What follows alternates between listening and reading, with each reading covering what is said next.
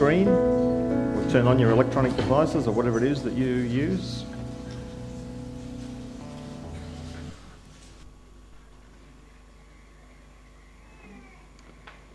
Anybody at the front still got their prayer survey that they want to hand in?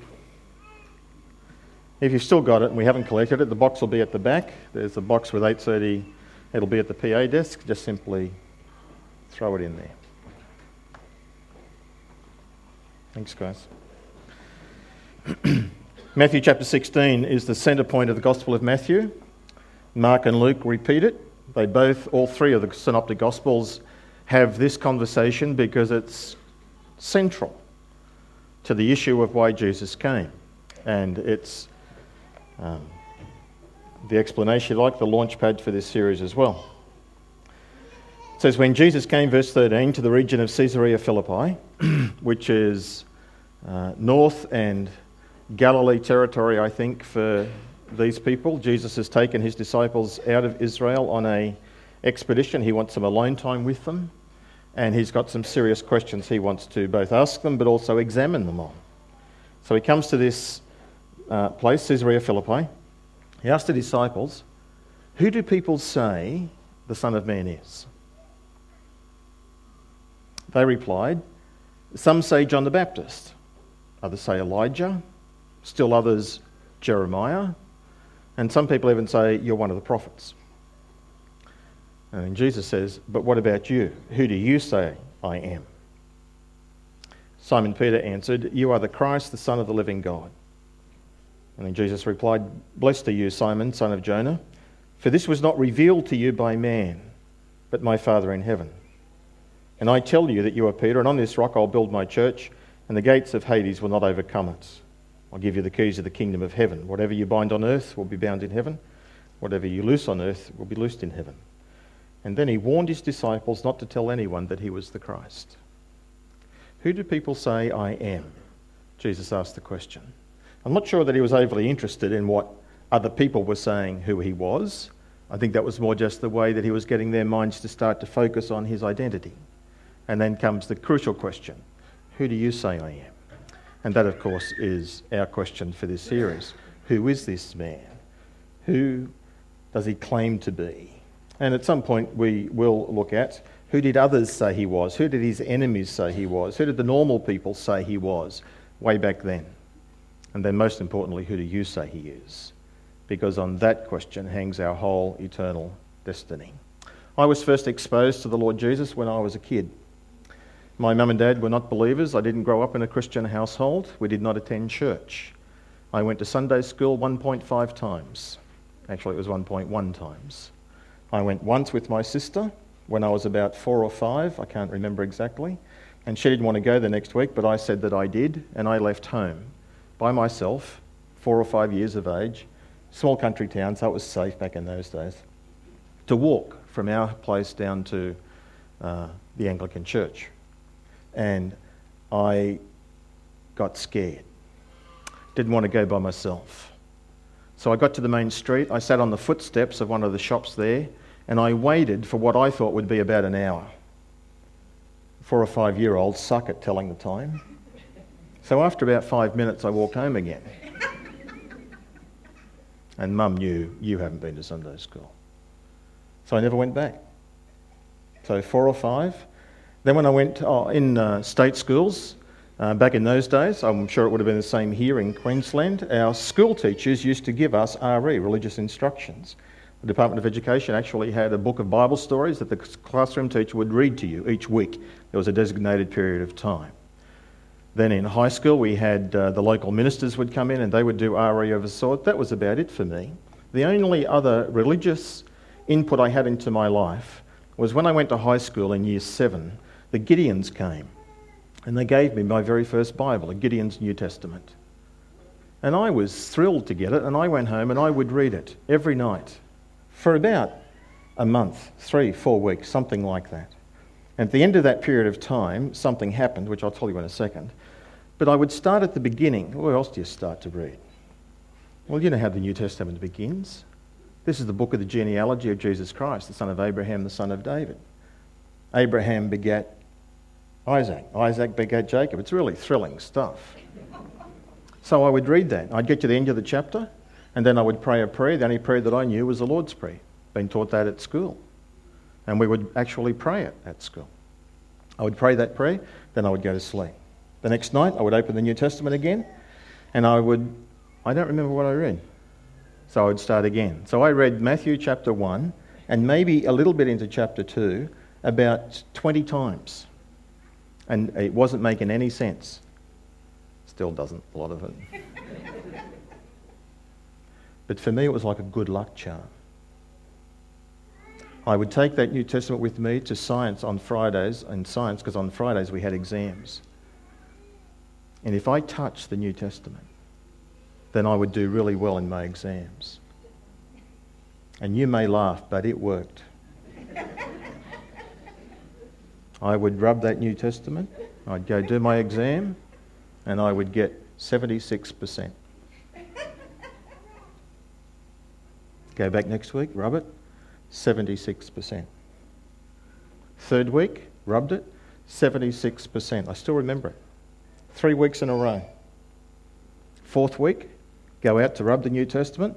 Some other guys come out of the class with me and they see what I'm doing. They see I've got the New Testament. One of them makes a mocking comment. "You still don't have that, do you?" "No." And I was all embarrassed. 55%. Don't tell me it doesn't work. That was my religious experience growing up. When I was 17, my last year at high school, and the second last year at high school, I turned 17, about August. And about from that period on till the end of that year, life slowly unravelled for me. My grandfather would die in November. He had cancer and was in the latter stages of his life, and I just adored him. I nearly failed Year 11 high school. In those days, if you didn't pass, you didn't go on to do your Year 12. I think I got 51% or something. See what happens when you don't rub the New Testament? And I used to play AFL football, and that was really my religion. I was devoted to it. I used to play 3 games a week and train about 5 days a week. I was the fittest I'd ever been in my life. I was passionate about Australian rules football. And my life ambition was to go play it and then to go coach it. That's what I was going to do. And then, but in that year, from that second half of the year, I had a terrible season, and to the point where I got dropped from top grade down. And it was a blow. And I started asking all the big questions of life. Is there a God? And is there life after death? And how do you know? And is the Bible true? And those questions I think I was asking primarily because of my grandfather. And what happens next? Is this it? You get to 60, 70 years of age, you die in darkness, that's it? Well, why bother? So I was suicidal. I even tried several times. We only had a family ute, and I used to get in the ute and I used to drive it out on the back roads of Narrandera, and I used to get it up to about 65, 70 miles an hour. But by that stage, the ute wasn't the best ute in the world. It would start to rattle and shake and stuff, and I'd get scared and back off. What I was going to do was drive it into a tree or a telegraph pole, 17 years of age. One day I'm walking out at lunchtime, walking home. My grandfather has passed away. I'm depressed. Life is meaningless. And I walk out the gate with a tall, lanky guy who's in my year, whom I know, whom everybody picks on. He's a geek. He's a science major, but he was a Christian. And I said to him, his name was Malcolm, I said to Malcolm, "What's a Christian?" I didn't know a thing. So he told me. Then he introduced me to my science teacher, because he was a Christian. I didn't know. And Barry, my science teacher, said to me, "Get a New Testament," I have one of those, "and read the Gospel of John." Okay? He said, "I want you to read it. I want you to underline anything you don't believe or you don't understand, or that you think is, can't be done, like water turning into wine. If you don't believe it or you struggle with it, come back and talk to me and I'll explain it to you, or I'll give you an explanation," and so on. So I did that. 3 or 4 weeks. I was read through the Gospel of John. I'd go to Barry at lunchtime once a week, and I would fire questions at him.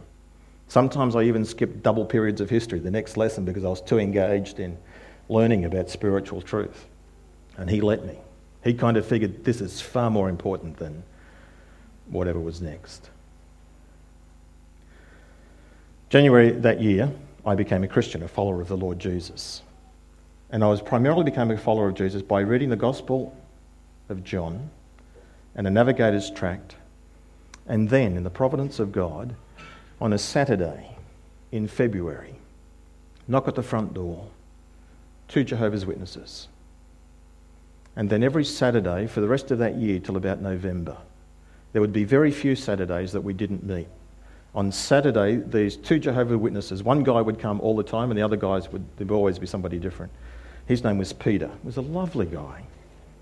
And we would talk about the Gospel of John and about Jesus and is he God and how do you know he's God and did he rise from the dead and did all of this out. And he would convince me that what I had believed was wrong. I was almost a Jehovah's Witness on Saturday. On Sunday, I went to church where I would talk. And some of you might know Merv Olsen, but Merv was in Narandra at those days. He's now a Baptist pastor up here. And he would straighten me out. So every week there was this stretching and pulling of me focusing on exactly who is Jesus, because I want the truth. And so that's part of my life story. So 17, 18, become a Christian. Next couple of years, I have a very strong belief.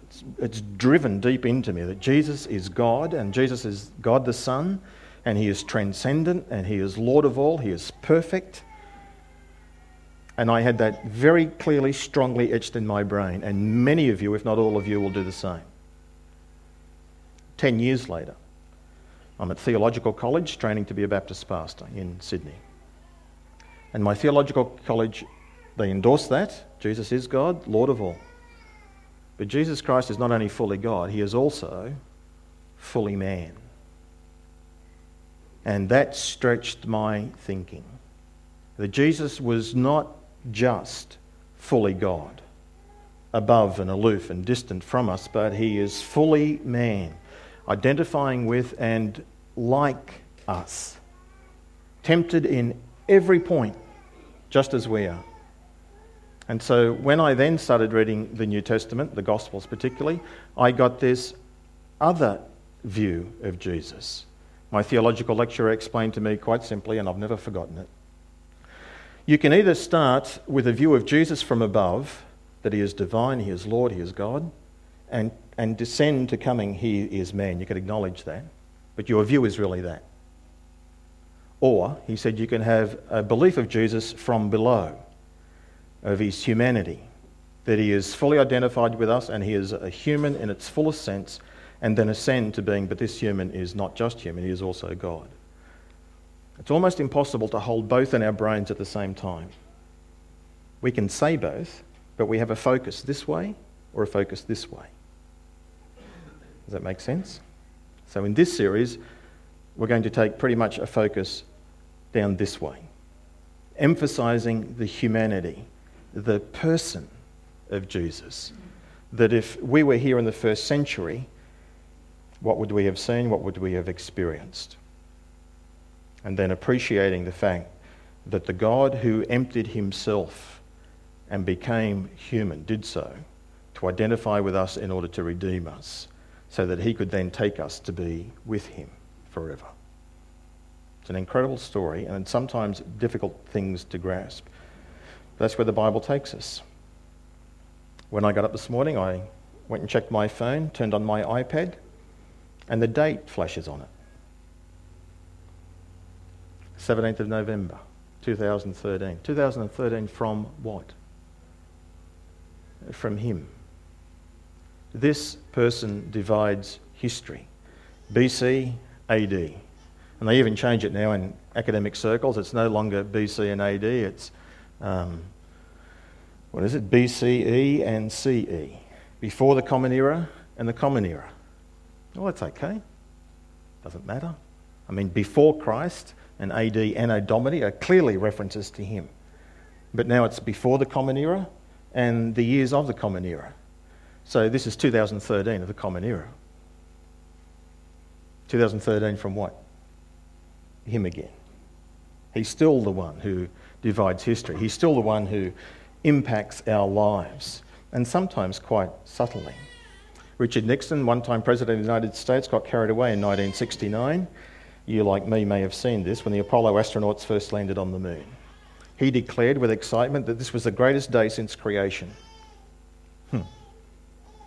Till Billy Graham reminded him of Christmas and Easter. Billy Graham is right. The greatest event in human history revolves around the person of Jesus. He has changed this world more than any other person, and now a third of the people on the planet, 2 billion people, give him their allegiance. And others who don't give him their allegiance will use his name as a swear word. Jesus seems to have positioned himself when he was here with exactly that intent. He says, I tell you that whoever acknowledges me before men, the Son of Man will acknowledge them before the angels of God.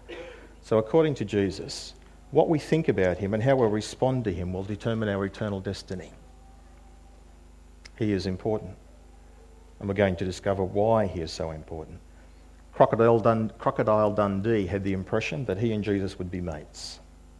During the wars of the French of religion, the French and the English used to shout to each other, the Pope may be French, but Jesus Christ is English.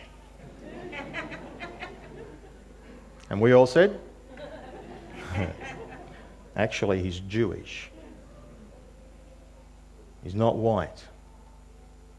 He's brown. He's probably not tall.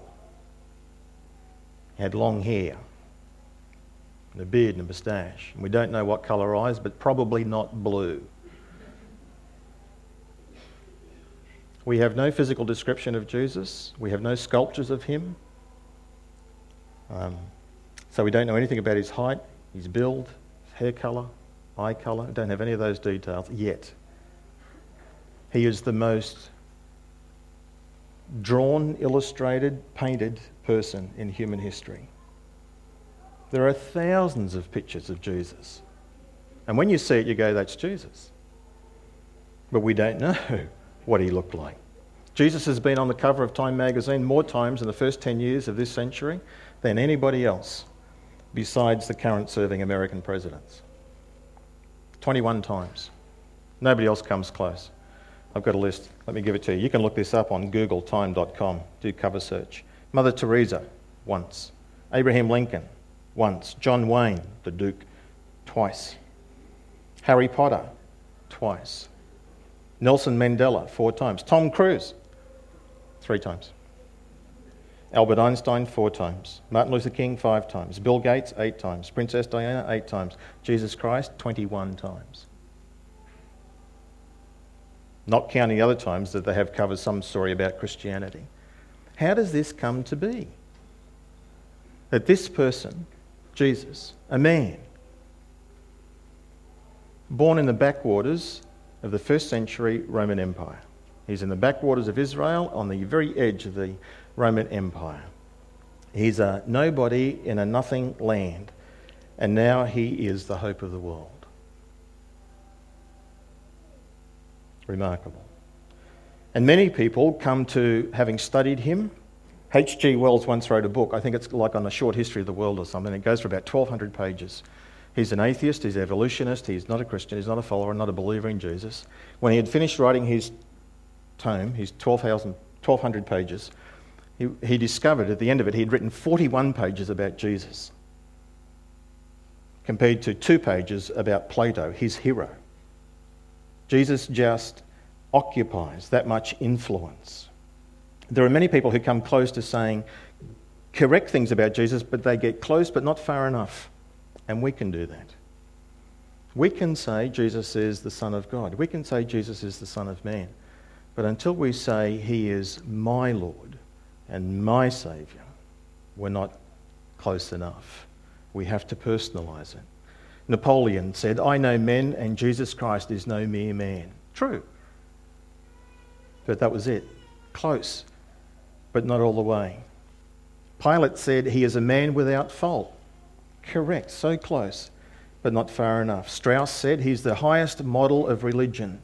And on and on and on they could go. Larry King, I think, even makes a comment, who is that TV interviewer, you may know him. March 2006, he was interviewing Tim LaHaye, the author of that Left Behind series of books, and he says to Tim LaHaye in a session between takes, he says, I am not a believer, But I have the utmost respect for Jesus Christ. I believe he was the most influential person who ever lived. Yes, that's true. Close, but not close enough.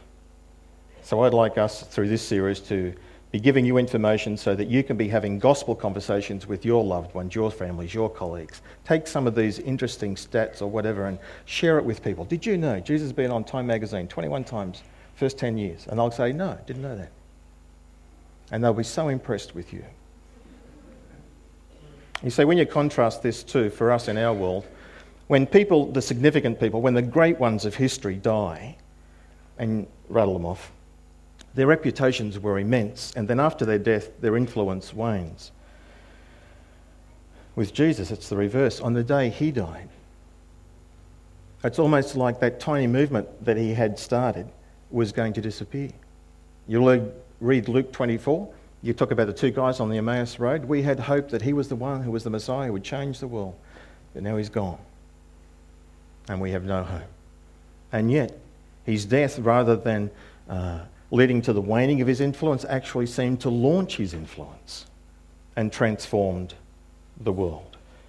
As somebody has written, if there was an award for the most likely to succeed, the Lord Jesus would be last on the list. He was not likely to succeed. And yet our calendars are divided by him. Mental health patients who have grandiose identity disorders tend to go for Jesus or God.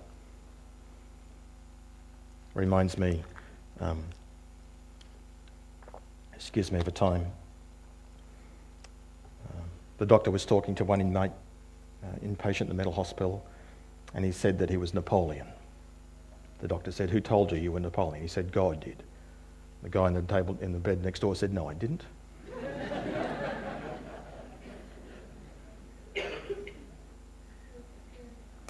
John Ortberg writes this very beautifully. No one knows what Jesus looked like, I said that.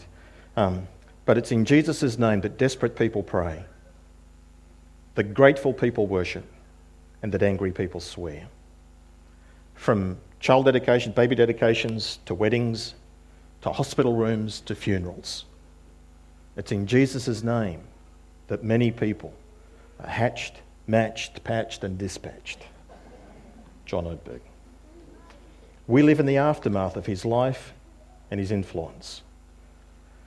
And we should be asking the question that he's asking: who do you say I am?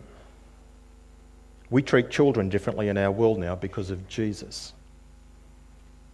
In his lifetime, when he was here, children were nothing. They were disregarded. In fact, children for the first 8 days to 12 days of their life weren't even named. Why? Because it had to be decided whether they would live or not. There was a terrible thing in the Roman Empire called exposure, where the father had the authority and the right, where he would take the child, and if he liked the child, he could keep it, take it in his arms, and he would name it. But if he didn't, if it was the wrong gender, in other words, if it was a girl, they would take it and they would leave it on the streets, on the dung heaps, for the animals or for the child to die. They were simply rejected. If they were disabled, deformed in some capacity, exposure. And it was Jesus who drew attention to children.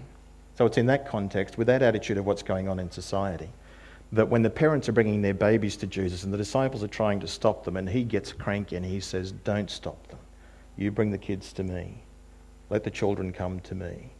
And it's that statement which a generation later influenced his followers to start going around and picking up these children and these babes who had been thrown out and exposed, and they started orphanages. That's how it started, under the influence of Jesus. And we treat children differently in our world since then. We treat women differently in our world because of Jesus. That's a whole talk in itself. But women, children, slaves were non-entities in the world in which Jesus grew up. And you read the Gospels and you'll read Jesus having women with him. You'll have women sitting at his feet listening to him. He is giving them dignity. Because when Jesus looked at people, he didn't see status, kings and rulers and business people, and then down to craftsmen, and then down to slaves and women and children. When he looked at people, he didn't see status, he saw people made in the image of God. and treated everyone accordingly. It's because of the way that he treated lepers and disabled folk that ministry started later on, generations later, where churches are becoming established and it's them who is going out amongst the poor because of Jesus. He never wrote a book, but in his name there has been more learning, more education, more libraries and more books written because of his influence. They did a study, you can read the book in John Dickinson's book called Humilitas. Some secular scholars got together, Harvard University or Yale or whatever, and they wanted to discover how come the word humility has changed usage. Because pre-Jesus, humility was a weakness. It was to be disdained. But now in our culture, even today, and for centuries, it's been elevated. We don't like anybody who brags and boasts and there are I am merchants. We automatically don't like that. We like humility. Well, where did the change come, their question is. And they traced it. It comes to the influence of one person, Jesus, who said, "Come unto me, all who are struggling, heavy-hearted and burdened, and I'll give you peace. For I am humble and gentle in heart." He elevated the value, the influence of Jesus. Forgiveness, same, comes from him. Even in death, his influence is hard to escape. You go to the headstones in cemeteries these days and you'll see calendars. You'll have date of birth, a dash, and the date of death. Again, his influence. Or for my great-grandparents, where they couldn't afford to put a tombstone, they put a cross. And the cross is still there to this day. His influence. Death did not end the influence of the Lord Jesus. It seemed to have launched it. And as I said, 2 billion people today believe the story of Jesus. They have looked at him like I looked at him. And they came to understand, not fully, but they got a glimpse of who he is. Lord, and the one who is like us, who died in our place, who identified with us and took our sin, our punishment, so that we could be reconciled to God. People not only believe it, they rely on it for their eternal destiny. They don't just think it's true, they are trusting it is so. That's what I say to people. When I die, will I go to heaven? Yes. How do you know? Not because I'm going to be good enough, because that's not the deal. I know I'm going to go to heaven because somebody whom I trust 100% said so. And if I'm not in heaven, then he is unfaithful. That's the implication. And he is completely trustworthy. He is fully faithful. Therefore, I can say, when I die, I will go to heaven. Why? Because of Jesus. Let me read you this one poem that you may be familiar with, called One Solitary Life. Of the estimated 13 billion people who have ever lived on our planet, why does the one name, Jesus Christ, draw so much attention? More by far than anybody else. I'm not sure of the author of this poem. I've looked it up on the internet and there are about 3 different authors. So I'm not sure who the original author is, but here is the poem. And I'll close with this. One Solitary Life. He was born in an obscure village, the child of a peasant woman. He grew up in another obscure village where he worked in a carpenter shop until he was 30. He never wrote a book. He never held an office. He never went to college. He never visited a big city. He never travelled more than 200 miles from the place where he was born. He did none of the things usually associated with greatness. He had no credentials but himself. And he was only 33. When he was only 33, his friends ran away. One of them denied him. He was turned over to his enemies and went through the mockery of a trial. He was nailed to a cross between 2 thieves. While dying, his executioners gambled for his clothing, the only property he had on earth. When he was dead, he was laid in a borrowed grave through the pity of a friend. 20 centuries have come and gone. And today, Jesus is the central figure of the human race. He is the leader of mankind's progress, and all the armies that have ever marched, all the navies that have ever sailed, and all the parliaments that have ever sat, all the kings that have ever reigned, put together, have not affected life of mankind on earth as powerfully as that one solitary life. Let's pray. Lord Jesus, I pray that you might be pleased to open our hearts, to reveal more of yourself to us as we take this journey through this series. Lord, help the truth to get out of our heads and into our hearts, and from out of our hearts into our fingertips, that we might just not know the truth, speak the truth, but that we might be impacted by the truth, transformed, changed, to be different because we follow you. We acknowledge that you are Lord, and we acknowledge that you are Saviour, our Lord and our Saviour. And our only desire is for you to be pleased and glorified. We ask that you would do that in each of our lives and in our church. Lord Jesus, we ask in your name. Amen.